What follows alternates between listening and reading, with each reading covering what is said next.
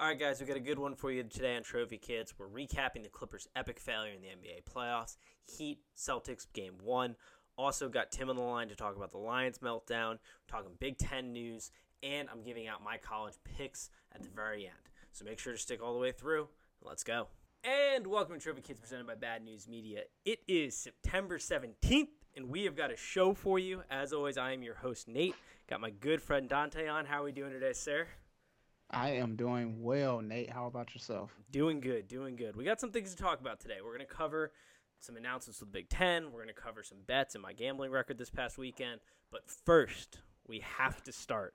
Have to start with the NBA playoffs. This bubble has given us some big moments. I mean, to be honest, from the start of it, I wasn't sure going into the bubble, but they've given us flawless execution from the bubble standpoint. We've gotten great games. We've seen young guys come out and ball out. We've seen some really good competition, and now we have seen one of the biggest choke jobs in the history of the NBA in the LA Clippers. What are your initial thoughts?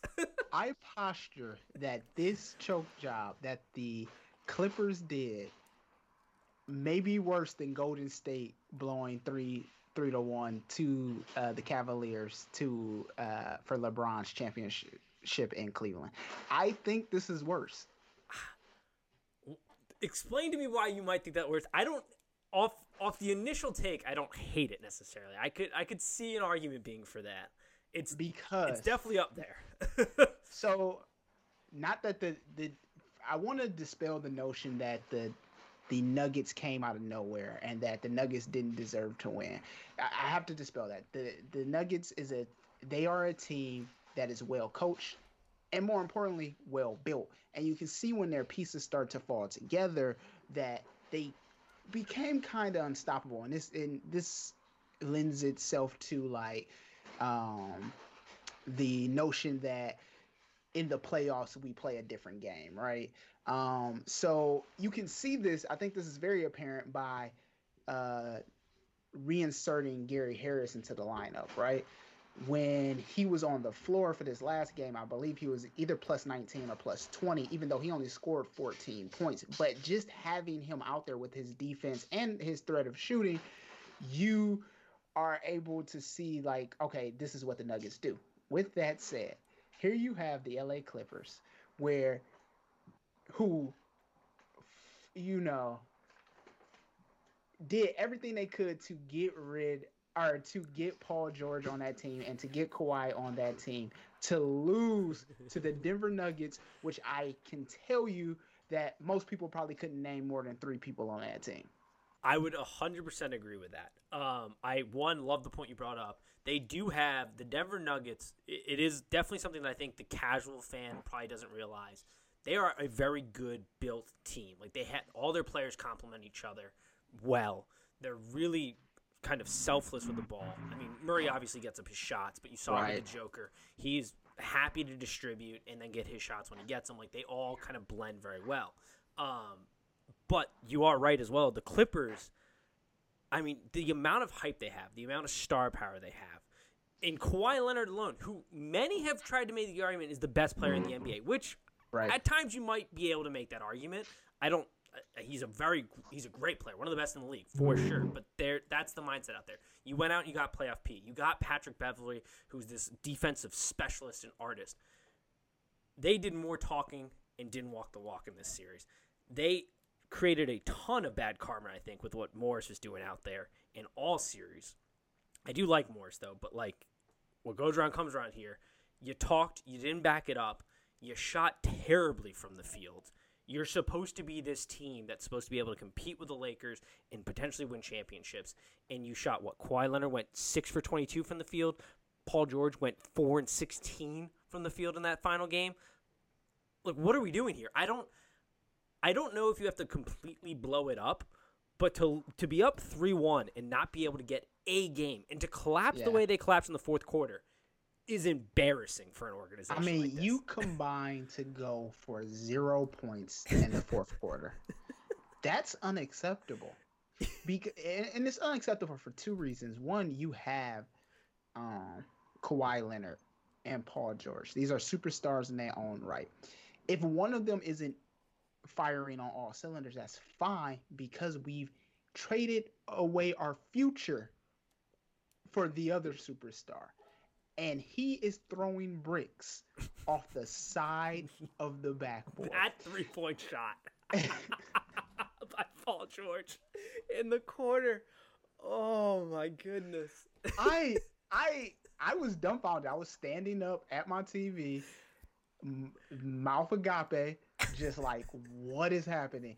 And it's even worse because you could see the frustration set in with the Clippers while watching this game, and Doc Rivers just left them out there to die. He didn't try to readjust the rotation. He didn't try to give them rest. He didn't do any of that. He just fell apart in the fourth quarter. Also, Lou Will does not get he doesn't miss my ire either. You're supposed to be out there, Lou Will, to stop scoring runs. You're supposed to be out there to manufacture quick points.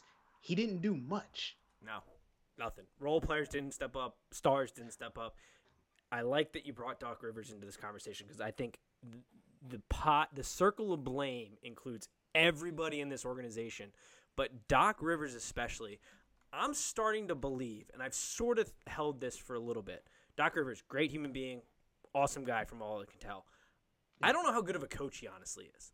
Like, he wasn't great with the Celtics before we put together the big three, and like, I hate the notion that like coaches don't help win championships because there is this you do have to manage personalities, you have to manage a team, you have to help them be cohesive and play within their roles and stuff. So like he definitely played a role in getting them that championship. But I'm starting to wonder if he has ridden those coattails to a higher opinion of him as a coach. Like, we view him as a higher opinion of a coach when he might not actually be that good. And he might not be the guy to get the Clippers to where they need to be because he didn't make any type of adjustments that I could at least see that put him in a position to win this game. And good coaches would do that.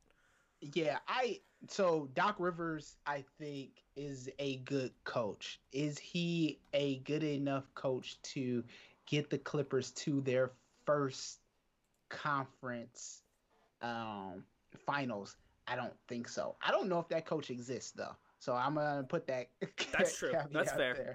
There. But with that said, his performance in the fourth quarter, I think that performance in the fourth quarter. Yes, your stars didn't produce, but then it's up to the coach to make the proper adjustments at that point. Yeah, and that did not happen. And just like rally morale because that team folded quick and hard in the fourth, and they were gassed. Yeah, and that is coaching in the organizational part of like getting these guys in the right preparation, the right mindset, the right conditioning. Part of it's on them too. They're professional athletes; they should be able to go.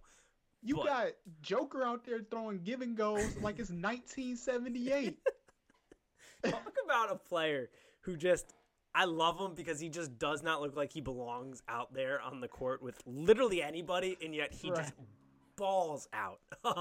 There's like those stories of him killing like 2 liters of Coke like they're nothing, and like, I do love the Joker. But yeah, it's embarrassing. It's embarrassing to be up 3-1 against a very good Denver Nuggets team, but a young Denver Nuggets team and a team that you should be able to get one game out of. Like, after being up 3-1. Like,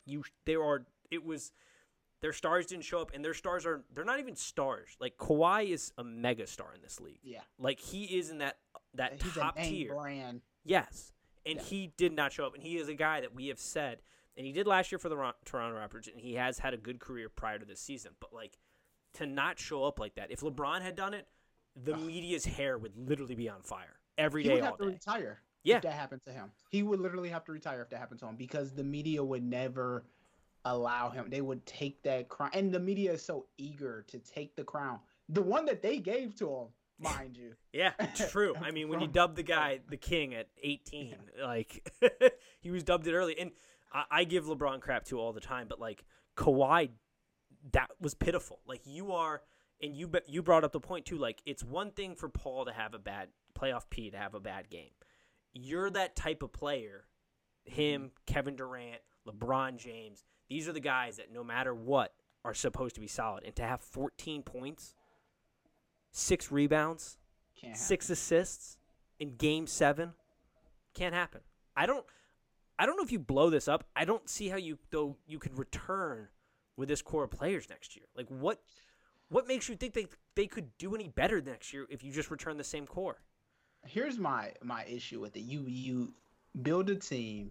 The Clippers built a team that was made to beat the Lakers, right? That is a defensively minded or oriented team, right? That are there to stop LeBron and um, to stop their 7-footers. So with that said, what did you trade away? What pieces are you missing in order to beat teams who can do a give and go or who can, spread you out a little bit? Did, Yeah. it, Or have a dead-eye shooter in Jamal Murray. Like, yeah. a guy. Also, Jamal Murray is kind of unfair sometimes. Yeah. But the good thing, like if you're going to beat Jamal Murray, which the Clippers did a few times, is he'll continue to shoot bad shots. Yeah, that's true. He'll try to shoot himself into a game, especially if he's not in it. That is true. But at the same token, I saw him in Game 5 or Game 6. It was either Game 5 or 6. He started off shooting poorly, and then he shot his way back into that game. So, yeah. I guess you obviously are not getting, like, it's kind of the same conundrum I think Houston's in a little bit, because, like, you're at this point where you have your guy, Kawhi in this case, Houston, Harden, which I think presents a unique problem in and of itself as far as, like, a guy who also didn't show up and hasn't showed up in the playoffs. But I think it feels like an overreaction to say blow it up, but at the same time, like, Paul George is the same player he's always been, where he has really good regular seasons, and for whatever reason, he can't put it together in the postseason. And I'm looking at this roster, and yeah, you're built really good defensively, but you need another guy offensively. This is an offensive league. I know defense does technically win championships, but you need a guy who can be a scorer. And Paul George, if I'm looking at this roster, is your most valuable asset. So maybe you dish him somewhere else. Like you go out and you look to get a trade, because I don't know how else they get better here. Yeah, that's true. I just don't know. I don't see how they get better here. I think if you're Houston, you do blow that up, even though I'm sorry, there's some sort of dog barking outside. Oh, there we go. I knew that was gonna happen. Okay. Take this out. Take a portion of out. Yeah. Piper, calm down. Sorry. Oh, you're good. To the listeners. But I think with Houston, you 100% have to blow that up, even though it pains me because it's a product of blowing up another team. Yeah. But I think. Yeah, no kidding. So I think you do have to blow Houston up. I think the Clippers should look for coaching changes before they start talking about personnel. That's fair. And there's also another part of the equation which we haven't talked about, and maybe they would have benefited in another year where you have an actual home court advantage, where you actually have fans in and kind of momentum changes. Who knows? Maybe they would have played better. There's that element that we don't know. I think the benefit of the bubble is we have the most neutral of sites ever. So you really get the most, like, pure form of the game. Who is the best? There's no additional kind of benefit here for a team. And maybe we have a different conversation if this wasn't in the bubble. Maybe they clip it out. Yeah, I would like to see, like, the point swings in the bubble. I feel like I see teams down a lot and then come back, especially Miami. They'll be down and then come back and win. I feel like that's happening more in the bubble than it would during the regular season. And to your point, that probably has a lot to do with the crowd.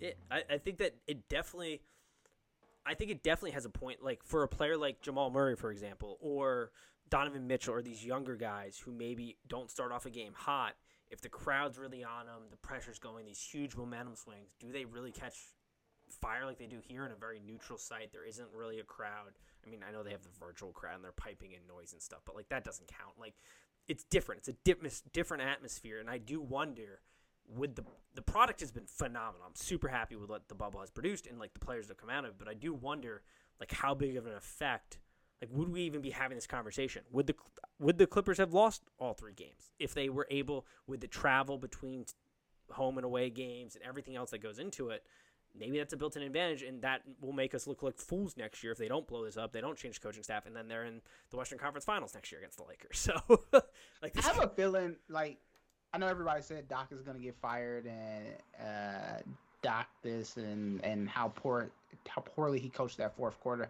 I have a feeling, though, we won't see much change with the Clippers. I doubt it. I don't think Ballmer's going to do a whole lot here, and I don't think the GM or anybody in the front office is really going to be rooting for a big upheaval. I think they're going to take the mindset like, this is a weird year. We get to chalk it up to a weird year. Maybe we'll add a role player in free agency or something, but like, or another piece, like another solid piece to fit in, but we're not. Yeah. I agree with you. I think a lot of what we're saying here isn't going to affect. I think if this outcome happens next year where they don't, oh yes, they're not He's in. Gone. Yeah, I was gonna say if they're not in the Western Conference Championship and they aren't competitive in it, like I don't think they maybe have to go. Like if they went to like Game 7 of the Western Conference next year, they're not blowing it up. But like if they for all intents and purposes they've won because they've never been there. And if they lose, that's true, very true. You brought it up though with Miami. It's a good segment kind of transition here. We got the Celtics Miami game. It's going on right now as we record. Game 1 did not go the Celtics' way. I have been this series to me is that Spider-Man gif where like they're pointing at each other. Like these are the exact same teams almost through and through. It's going to be an awesome series. I do think it's going to go 6 or 7 games. I hope it's going to go 6 or 7 games. But Jimmy Butler, I love this man so much. Even though we're playing him, I absolutely love him. And I do have to give credit because it's becoming more and more apparent as this playoff goes and you see teams like the Sixers, the Timberwolves, the Bulls, all sitting at home, all worse since he has left, that Jimmy Butler is, one, the biggest alpha in the room, but two, he has found, I think, a very good fit in Miami. In Miami, I feel like we don't talk enough about how well of an organization and front office Miami is. Like they have they found some diamond in the rough players. They all fit well together. They're all super feisty and like willing to fight for everything. And it's fun, at least from my perspective, it's fun to watch. I know you have a little bit of a different view, but like it's no. At least like on Miami. the series. I just my interest in watching. Yeah, that's what I meant. I should say interest. Sorry. Yeah, Miami and the Celtics is. I just don't have a high. I'm not really high on them. With that said, Dragic and Jimmy Butler, like that combination. Plus, you got Bam out there blocking. I have to give him that might be the best defensive play I've ever seen. That might be the best defensive player I've ever seen. Defense play. Crowder, not that he scored a quiet 20 plus points, but it's just like, Crowder's gonna go out there and give you 20. If Dragic drops more than 25 any game, and you pull any of these other people off the bench, you get Tyler out there, you get Iguodala out there, any of them out there, and they just give you a little more. I don't see how the Celtics are going to beat Miami. Yeah, so the Celtics collapse in the fourth quarter was a problem, and that I blame. One, I mean, the players should have been better, but Brad Stevens, we talked about it with Doc. Brad Stevens deserves some criticism here. I saw a lot of not team basketball offensively in those last final kind of minutes in the fourth quarter. I saw a lot of kind of almost ISO, go get your own bucket. And that, as a coach, you got to call a timeout. You got to get some continuity going. You've got to get some teamwork going offensively. That's when the Celtics really strive. I think the Celtics win this series. One, Kemba has to be better. Has to be better. Two, Brown has to be just a little bit more consistent offensively because the minutes you're getting with Brown defensively are good, I think. But when he scores north of 20, if he gets 20 points in a game, the Celtics, I forget the record, it's something absurd. But they never lose if he gets more than 25. If he gets like above 20, I forget, it's an absurd number. So like he's got to get a little production. But what's going to help is if Hayward comes back. If Hayward comes back and adds just a little bit more depth, he doesn't even have to do too much. It's that second wave when Miami's rotating out their starters and their true guys, having that extra depth, having guys that are on the court that can score. That, I think, gives the advantage. Other than that, it's going to be really tough. We're going to have to hope for Miami to have some really bad shooting nights. And another issue that Miami has, right? So Jason Tatum, with him being the player that he is and the size that he is, he takes a little pressure off the center. What's the Celtics center? sorry. Excuse me. You mean like Williams coming off the bat or bench or our starter? Because Williams your has been, starter. Oh my God, now I'm blanking on him. Not Lester. Daniel. What's his name? I can see. The man doesn't score. Yeah, he's a defensive guy for sure. He's out there for defense. And so it makes Daniel Tice. There we go. Jeez, I could not think of his name. I could see his face, but I just couldn't think of his name. For some reason, Alexander kept coming to my mind. I was like, definitely not Alexander, but yeah, Daniel Tice. So you got Tatum out there dropping 30, but you got your center standing there with 6 points. It can't happen. And right now, without Hayward, your depth on the Celtics is shot a little bit. And you do got Williams coming off the bench, but he's been giving good minutes. Like good. He's been a pleasant surprise this postseason. Let's see. I think he gave them 2 points last time. Yeah, not great, not there, but like last series, he was a pleasant surprise. They stopped bringing in Cantor, who I like Cantor as a person for the most part, but like I think he's a good guy. He's a good basketball player, but like he wasn't nearly effective enough. And I did like that Brad Stevens went to Williams because he did give really good quality minutes, and he also has to get going, I think. Here's the other thing too. We brought this up with PG, with playoff P, pandemic P, whatever you want to call him. He's a superstar. Kemba Walker is that tier underneath, right? Yep. And Kemba does this thing, and I know people from Boston or people from who love the Celtics are probably gonna be mad at me. Kemba does this thing where he makes you think that he has played his heart out and he has scored 55. Kemba didn't score 20 points last game, but the way he was playing and the way he was mouthing off and the way you would have thought he dropped 30 on them. Yeah. He did not. Yeah. I like Kemba because he does have that fight in him. And you hit it right on the head. Like he does have that. Like you watch the game and you're like, oh, he's got to have 20 at this point. He's got like 8. Like he is. For all the criticism we give playoff P, Kemba is flying under the radar in a very he's had some really big moments, but he's faded a lot and in an unacceptable way for a guy who like Tatum's obviously the star, but Kemba's supposed to be another star. Supplemental, right? Yes. Yeah, he's supposed to be there to help. Well, I guess not supplemental, but he's supposed to be that like number 2 guy. And he's just not right now, and he's not performing well, and that's a real weakness because Miami, at least in Game 1, it seemed to me that they took the approach that kind of like you saw this with like Kobe, you see this sometimes with LeBron, where teams just go, you know what, they're gonna score, they're gonna get their 30 points, let's just let it happen.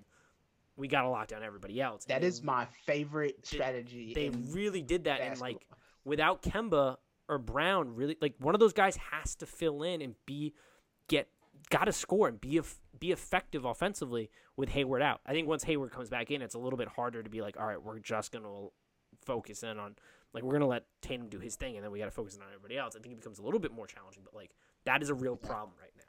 And in contrast, everyone super smart by who started on the Heat scored almost 20. Yeah. Bam scored 18. That was the lowest, your starters, that was your lowest. Everyone else has 20 plus. So yeah, I was gonna say. I mean, Duncan had 6, but like Duncan, is. But yeah, Duncan, he can go off at any point. He's a shooter. Right, but yeah, you're right. I mean, Dragic had 29, Crowder had 22, Butler had 20, Bam at 18.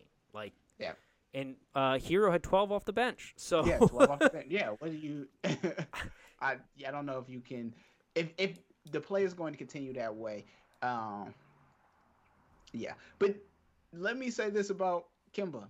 I am, I'm a guards guy. I love guards, and I love anyone who is regular size. And Kemba Walker is apparently 6 feet tall. Oh, I don't believe he's actually 6 feet tall. No.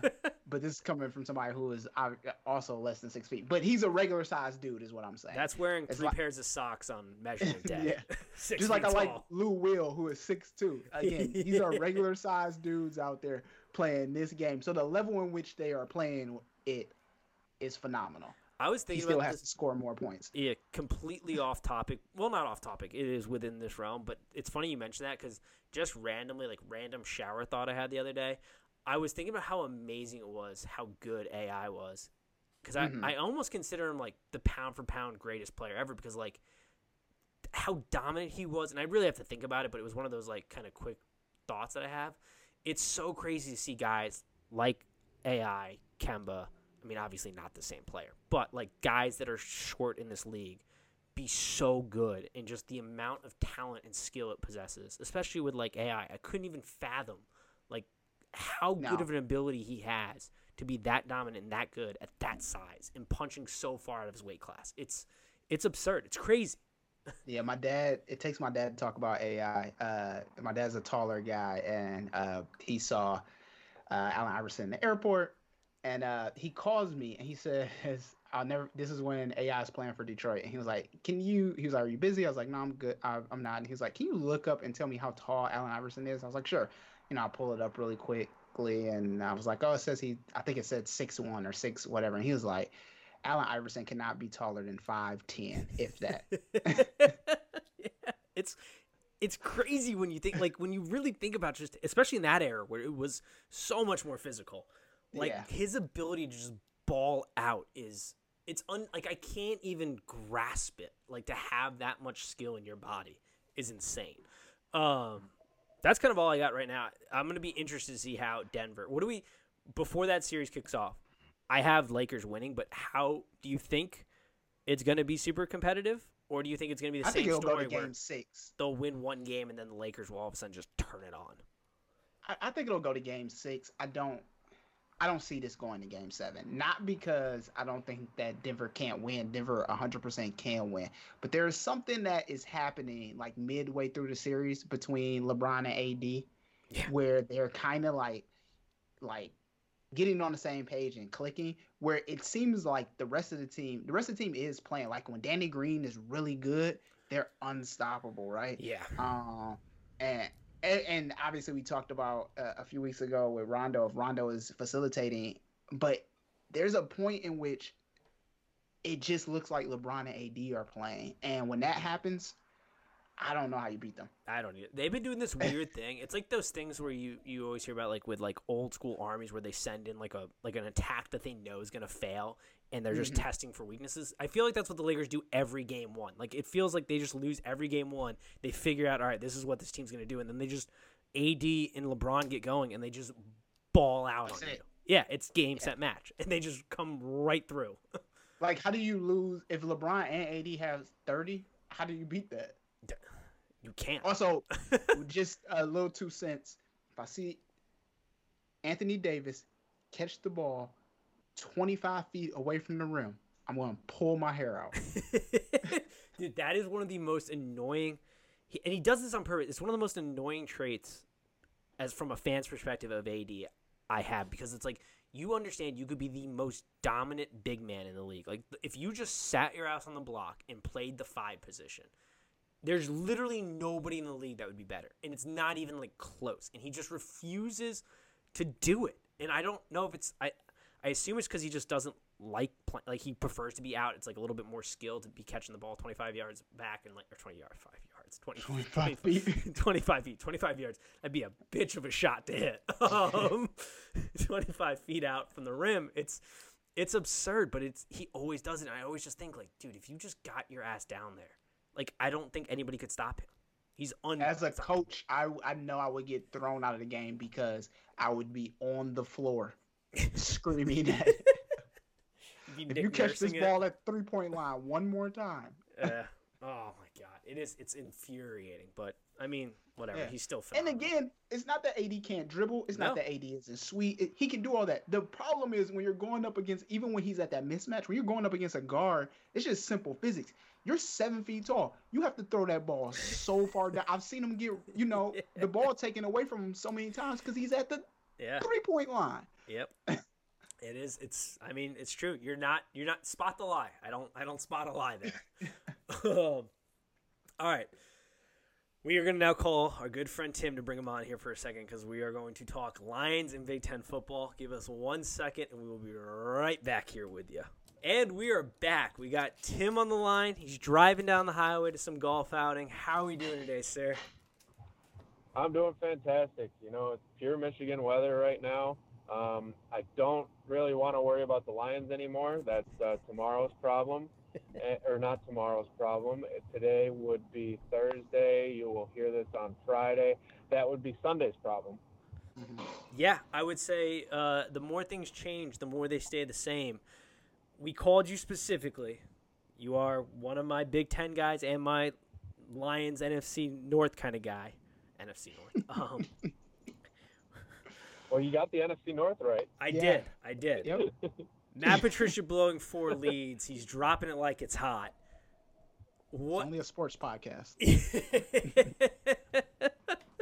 reactions, thoughts? I'm gonna kick it to you two, as our local Detroit residents, aficionados. I know, Dante, you're no longer in Detroit, but from there originally. Like, Yep. kicking it to Yep. you all too. To how we feeling? I guess after Well, an let's just say epic collapse. we are feeling the exact same as last year. Nothing's changed. Probably the exact same as the last 25 years. I mean, that was one of the most expected, unexpected losses from a Detroit Lions fan's perspective. That was exactly what I expect out of a Matt Patricia coached team and a Bob Quinn hand-picked team. And that is what I will continue to expect as long as they are employed by one of the wealthiest families in the world. Yeah. So you're not a Bob Quinn guy. What was that? You're not a Bob Bob Quinn guy. Quinn. Don't not a believer in the Quinster. No, not at all. No, he is more of a puppet than a marionette on the stage. So I refrained from texting Tim. I wanted to, but I refrained because I was like, Tim has to be at home pulling his hair out or drinking all of the beer or both. When I tell you I watched that game and it was just pure delight because I watched Twitter, Detroit Lions Twitter, the hubris, the so much confidence going into that fourth quarter, and I just knew. I knew. And obviously Mitch knew too because he alluded to it in his press conference that, oh no, this is what they're going to do in the fourth quarter. And as local radio hosts brought up, it did look like they had the Lions playbook a little bit in the fourth quarter when you watch some of the highlights of that game. That was abysmal. Why even play? Why even? I don't know. I gotta say, Tim, it was truly something to see. The Lions did something I didn't expect to see this year. They made Mitch Trubisky an all-star, a perennial quarterback. He had himself a day in the fourth quarter. I think I saw it's statistically the greatest fourth quarter in the history of the NFL. Just think about that. You're part of that history, man. You got to witness history on Sunday. Oh, we're part of history in many ways. But watching the halftime analysis that they put on, watching Mitch Trubisky throw off-balance throws that are sailing or falling short of receivers, missing wide-open receivers, that was almost more of a telling sign that you knew that the Lions were going to lose the game because all Mitch Trubisky had to do was complete throws to wide-open receivers. Yeah. He did drop that. I will give Mitch Trubisky that pass, his last touchdown pass. I forget who he threw it to. That was a dime. Ridiculous. That was a dime throw. I didn't think he had him in Whatever him. his first name was. Miller. Yeah. Miller's his last name. Where are you at? God. We were talking briefly off stage, and I've gotten various opinions. Where were you at on the final play, DeAndre Swift? How are you feeling, I guess, about him? Do you blame it on him, or are you going a different direction? Because I got a different thought on I it. still love Swift. I mean, I don't put that entire thing on him. I mean, I put the drop on him, sure. Yeah, of but course. the loss, I mean, that squarely falls on those fat asses' shoulders on the sideline. Yeah, there's no way I'm going to blame DeAndre Swift for losing that game. He should have caught the ball. There's no question about that. He should have caught that ball. But as most people have said, he shouldn't have been in a position to win the game. I It should agree. have never happened. No, when you're up that big, it's not something that should even cross your mind. You shouldn't need a last-second play from a rookie. Yeah. You trusted the game to a rookie. I got to question the coaching there. I'm sorry. I got a question. Now, with that said, Swift dropped a beautiful pass. Oh, it couldn't have hit him any better. I Yeah. mean, it literally hit him like in his numbers, in stride, in his hands, like everything. And Like, that, I guess, is one if they positive. dial up a breadbasket pass, that's what that was. Yeah, the coaching staff put him in the position to lose the game, but in the same turn, they put him in the position to win the game. But it squarely falls, at least in my opinion, on Matt Patricia. I mean, you are the defensive guy. You like to brag about how that Butler interception was all you based on the call, essentially. Like you puff out your chest and claim to be this defensive wizard, and yet what's it like 8 now? Fourth quarter come from behind wins other teams have had against them. Like, I think that's the most in the NFL too. Yeah, I think he's lost the most. Insane. Like I don't remember what the exact stat was from last year, but the Lions were like leading in the fourth quarter in every single one of their games, and they ended up with the record that they did. So out on Patricia now, right? We're out on him, the Mad Rocket. Yeah, I've never really been that out on Patricia because I don't really care about Matt Patricia. Bob Quinn is the problem. Bob Quinn is the one that wanted his buddy to come over, and they both think they're smarter than everybody in the entire room, and they won't change at all. One of them holds a baseball bat during an NFL draft, and the other one puts a sharpened pencil behind his ear when he's got a laminated play sheet in front of him. I mean, both things are useless, just like those two. Yeah, so here's my thing, and this is, we are not out on body shame, love yourself. But for a man to be that smart, and for a man to claim to be, because he has this smugness, I'm sorry, in this day and age, unless you're coaching a Super Bowl winning team, you cannot look like that on the sideline. No. You can't. Bill Belichick's the only one who can wear whatever the fuck he wants because he just throws his rings in your face. He's literally the only person. Maybe Pete Carroll. I don't even understand how you get a raincoat that big in an indoor stadium. What do you need it for?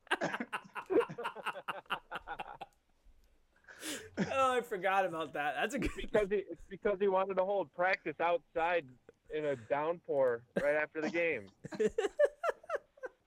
You're an indoor facility and you're wearing that. Yeah, why is he wearing that? Last year he was having the Lions practice outside in the snow when they had their next 6 games in indoor stadiums. Like, what is wrong with this man? Oh, that's such a He's good a rocket scientist, Tim. He is a rocket scientist. scientist. Yeah, he should go back. Yeah, I think it's the opinion is definitely out. Matt Patricia he's not a head coach guy. There are just guys who cannot handle that. Just like there are people who can't be CEOs. That's okay. Know who you are. Stay in your lane. You're a defensive coordinator at best kind of guy. That's what he is. But the Bob Quinn take is, he goes way under the radar with most people.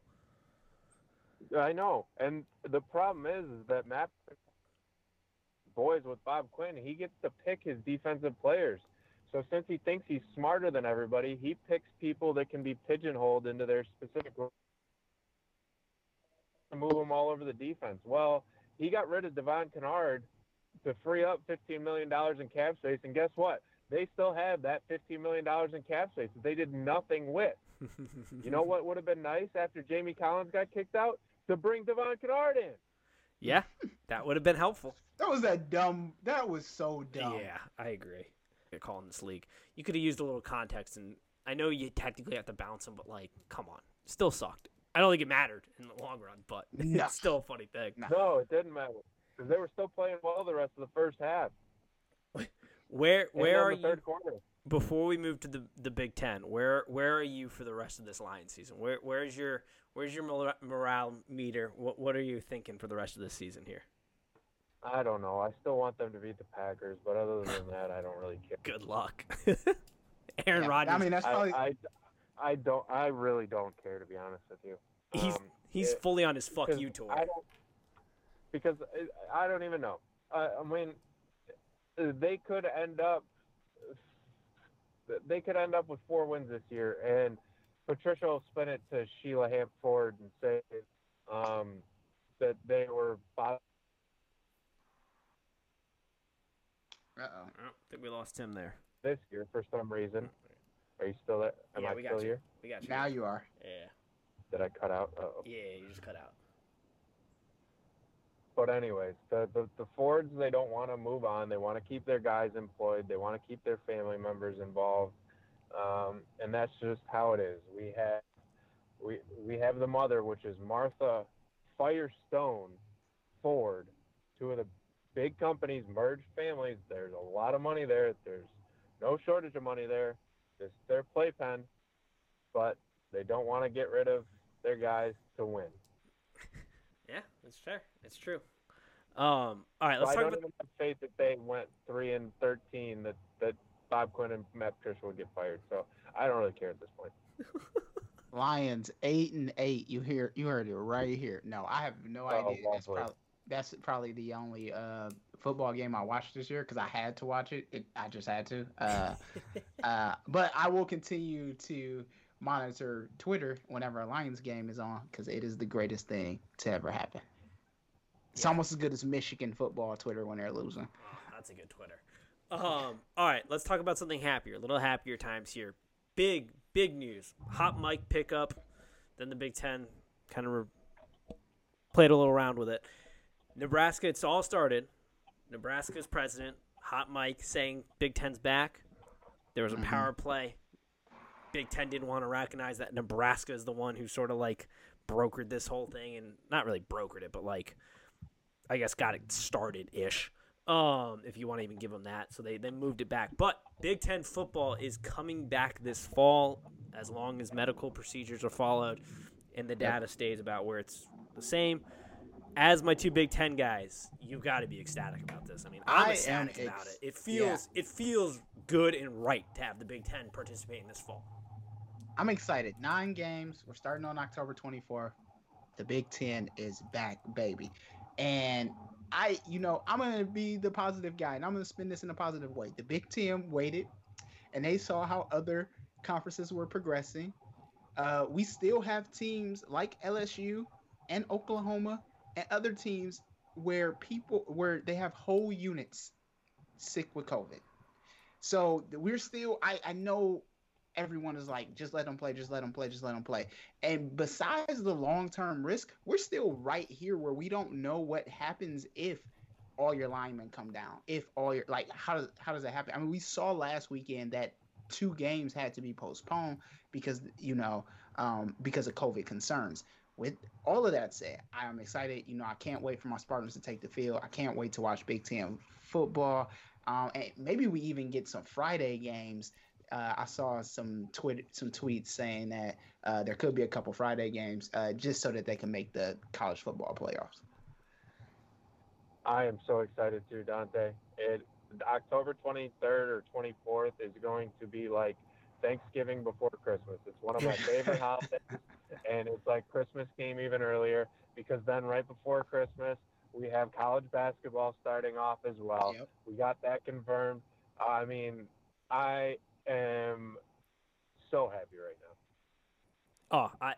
When they made the announcement, I felt so much joy to know that I'm going to have Big Ten football because right now, like, football's going on, and I was so happy this weekend. It felt normal almost. Like, it wasn't normal, obviously. I mean, you just look at the TV, there aren't anybody in the stands. You know you're still in the middle of a pandemic, but it felt good for the first time in a while. I would say the Big Ten is the best spin zone ever. Like, this whole thing has been a fucking disaster. But they do have the best spin zone as far as, like, well, we waited until we were in a position to be successful with this. Like, they now get to come out and say, like, when we come back to play, we're going to be able to do daily testing. We're going to have rapid testing. We have all these things in place because we waited. We haven't had any postponed games as of right now. We've been able to kind of sit back and see what organizations have done it well, what organizations have done it bad, things like that, like collect data, see where we're at. I think ultimately it was going to be impossible for the Big Ten to sit out when the SEC, the ACC, and everybody else is going. It would be unfair to Ohio State. I'm not an Ohio State fan. Yeah. I don't care about Ohio State, but I realize how well put together that team is, and you cannot tell me that Ohio State can't play with Clemson. You cannot tell me that Ohio State can't play with LSU.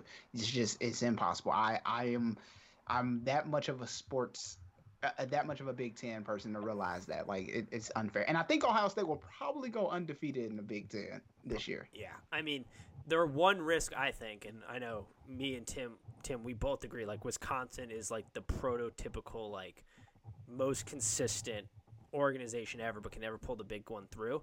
If they don't have to play like on the other side of the Big Ten and they only have to play Ohio State in like the Big Ten championship, they are a team I could see like just randomly catching lightning in a bottle potentially and maybe beating Ohio State. But outside of that, you're right. I don't think Ohio State loses here outside of like catching lightning in a bottle for one game, one night in the Big Ten championship. Which Ohio State is due for one of those every year. Yeah. And somebody will put 55 points on them. Yep. Yes. They are due for one Purdue game a year. Yep, one Purdue game a year. So we got 9 games, 8 conference games or interconference games, and 1 crossover game. Honestly, if you're asking me, they should drop that conference game, and we could start a weekend. We could start, a weekend earlier. Just drop the crossover matchup. I don't think it's necessary in this frame. Yeah, it's a weird year. I agree with that. I don't know where you stand on that, Tim, but I don't disagree with that. Yeah, I'm sorry, I missed that. You were talking about dropping the crossover game? Yeah, just drop the crossover conferences? game. Yeah. Okay.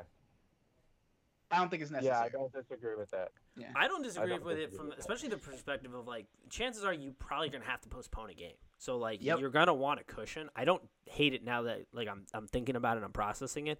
I don't hate leaving a week cushion if you have to postpone some games because we've seen it like with Virginia Tech and the Virginia teams they've had to do it. Memphis and Houston had to postpone. Like we've seen Baylor had a huge problem. They had to postpone. Like we've seen games. That's why the board this week is just. I mean, it's atrocious because not everybody's playing it. Like the ACC or SEC isn't going yet and things like that. But like we've seen it. So like leaving a game cushion, especially when the Big Ten is going to be running up against such a hard deadline. Honestly, I think that's more bravado. I think that deadline's a little looser than people would like to admit. I doubt the playoffs kicking off if they don't get a Big Ten team in, but yeah. Let me again, I'm not a reporter, as Sir Yacht has said, Mr. Tugboat has said, I am not a reporter. This is for entertainment purposes. I saw a tweet from less than reputable source that said that the first game of the year could be Michigan and Michigan State just based off logistics. That would be crazy. Fire. That would be awesome. I would love it. I guess that's a good question before we move on to the next subject. One, which is going to be Sir Yacht here in a second. But where are you standing on Michigan State this year? Because honestly, that's a team, new coach, clean start. That's a wash. Feels like. Yeah, like, are there any expectations going into the season for the two of you? No, I'm excited, but it's more excited to see like what this program could be in the future. Because I texted Dante as soon as this broke, and I was like, "Am I being too optimistic, hoping for a 3-5 season?" Because I really think that might be their ceiling. They're not that good, so I don't think they're going to be very good. But as long as we don't have to see the same archaic offense that we have the past, 6-7 years, with this new coach, as long as we don't see repeated stupidity, I think we'll be headed in the right direction, and I'll be excited to see where it is. And I'm excited to see if they can find a quarterback for next year, to be honest with you. Not named Rocky. Yeah. Correct. Not named Rocky. I mean, Rocky Lombardi is like is like his name when it last was really when it was in football last, because that's kind of how he plays. He just is a quarterback that can run the ball like a fullback. Yeah, I'm in the same boat that Tim is in. I think this is a preview for what's to come for Michigan State. I think 3 wins, 4 wins is probably the ceiling. Realistically, if I was a betting man, which I'm not, that's why I leave it up to you, Nate. The only games I could bet on are Rutgers and Maryland. I don't, and so with that said, I don't think I don't think that MSU will do much this year. It will be nice to see a new coaching style. It will be nice to see the players back on the field. It'll be nice to um, crack open a beer and watch my Spartans take the field. There you go. Yeah. And that's one of those things that excites me even more about possibly playing Michigan first is because even though we're not the team at risk of being rusty because we're expected to be bad.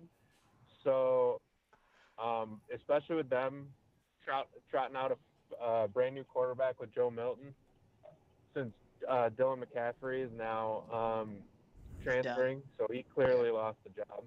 Yeah. So I don't know if that means Joe Milton's good or if Dylan McCaffrey's just not that good. So watching that game, Michigan State could have a chance to clip them. I mean, this is me being 1,000% optimistic, unrealistic, a kid on Christmas Day, but it could happen. It could. Joe Milton. But here's my thing with Joe Milton. Like, does that mean that they have to change their offense to match the quarterback for Michigan? Is Michigan capable of doing that? Well, no, Joe Milton would be the prototypical pro-style quarterback. He bombs the ball down the field. He's just horribly, and he's just not from what I've heard, he's not very accurate, but he bombs the ball down the field. So if Nico Collins were actually playing there again, but he's opting out. He signed with Drew Rosenhaus. So if he was there and if their normal wide receivers were there, it would fit right in. But, I mean, who knows what's going on with Michigan. Yep. Well, if he had the no-fly zone, that's the perfect quarterback for us, too, because a quarterback that just throws it and not accurate, whew, that'd be great to watch. You have our secondary back there. Yeah. I mean, oh, man. But those days are long gone. Julian Barnett would be looking like a wide receiver playing quarterback against Joe Milton. The good old days where our defense will outscore our offense by 2 touchdowns. Exactly. Well, you sort of brought up a point because we're going to make a quick transition to sort of wrap up the show. I am excited. It would be great to have Michigan State start off the season for Big Ten. I think that would be fire. Gambling, I would definitely want to see Michigan State. Let's talk a little gambling here. Oh, real quick, real point before I forget.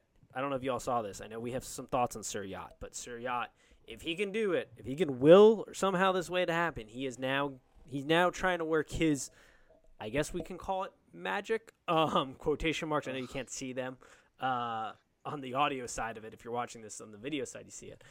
He's working on the Pac-12 and MAC action now, apparently. So we'll see what that reporting looks like. Please. Hey. Quick hot take on Maction, though. Is there anything better than Maction still planning on delaying till January? I don't hate it. Because they will be the only football in town, and you'll be able to watch them from January through March. It'd be great. That would be way better than them coming back right now. One of the best things about Maction is turning your TV on a Thursday night and watching. Fantastic. That is Maction. Turning on your TV when you don't expect to see football and seeing football. And that's what would happen with Maction being delayed. I agree. I don't hate it. All right. I'm going to quickly run down my bets here because we want to wrap up this episode. Tim, you can chime in with your thoughts if you want. Same here with you, Dante. I've got a few picks today. I just also going to throw this out here. I know the viewers, if you weren't following all, I cannot stress this enough. Follow us at Trophy Kids Pod on Twitter and Instagram. Want to know what my record was there, Tim, last week?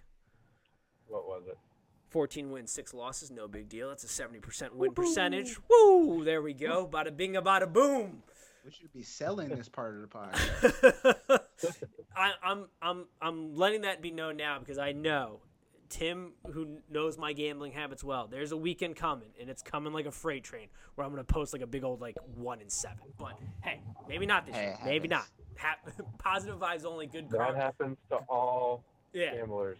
Quick update. Celtics are up 60-47. Oh, yeah. They're crushing it. Kemba's shooting well, too, it looks like. I've caught a couple in the glints of my eyes. This week, though, I hate the board. I absolutely hate the board for college football this week. So what I'm doing, aim small, miss small. Betting only a small amount of games. I threw the picks out on the degenerate report. I got a couple to add there. First game, Miami, Louisville. I said it last week. I'll say it again this week. Miami's O-line is a liability. It is still trash. I feel bad for De'Aaron King because he should be a contestant for Heisman potentially, and I don't know how well that's going to go. But he did show flashes of why he could be great. I like the over here. Both teams like to push the ball. I think there's going to be a lot of points scored here, mostly by Louisville. They're quick score offense. I like the over.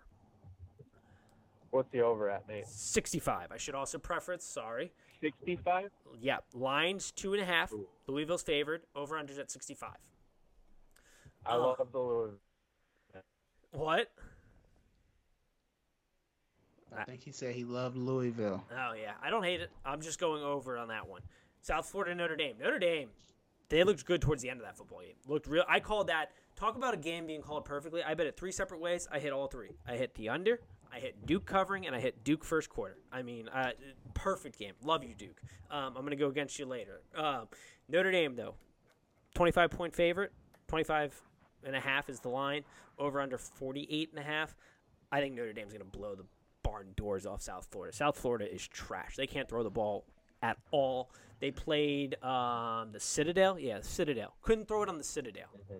How are you going to throw it against Notre Dame? Like, am I out of my mind here? Like, how is this only 25.5? This is one of those games where where you watch just to see how bad it's going to be. Yeah. Oh, yeah.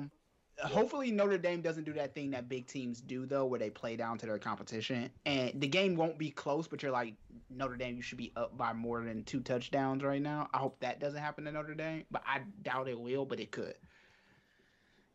I don't think it will. I think Notre Dame got their oh shit moment in that first half against Duke.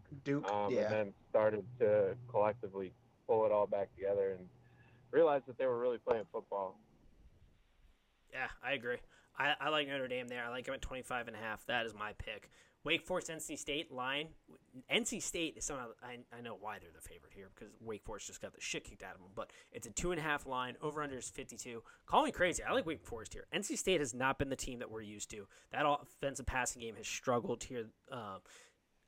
And Wake Forest is battle tested. They got the shit kicked out of them against Clemson. But once Clemson pulled their starters, they played pretty good, and that's essentially the talent. Like, I think the backups for Clemson are better than the starters for NC State. Call me crazy, but I think that has some merit to it.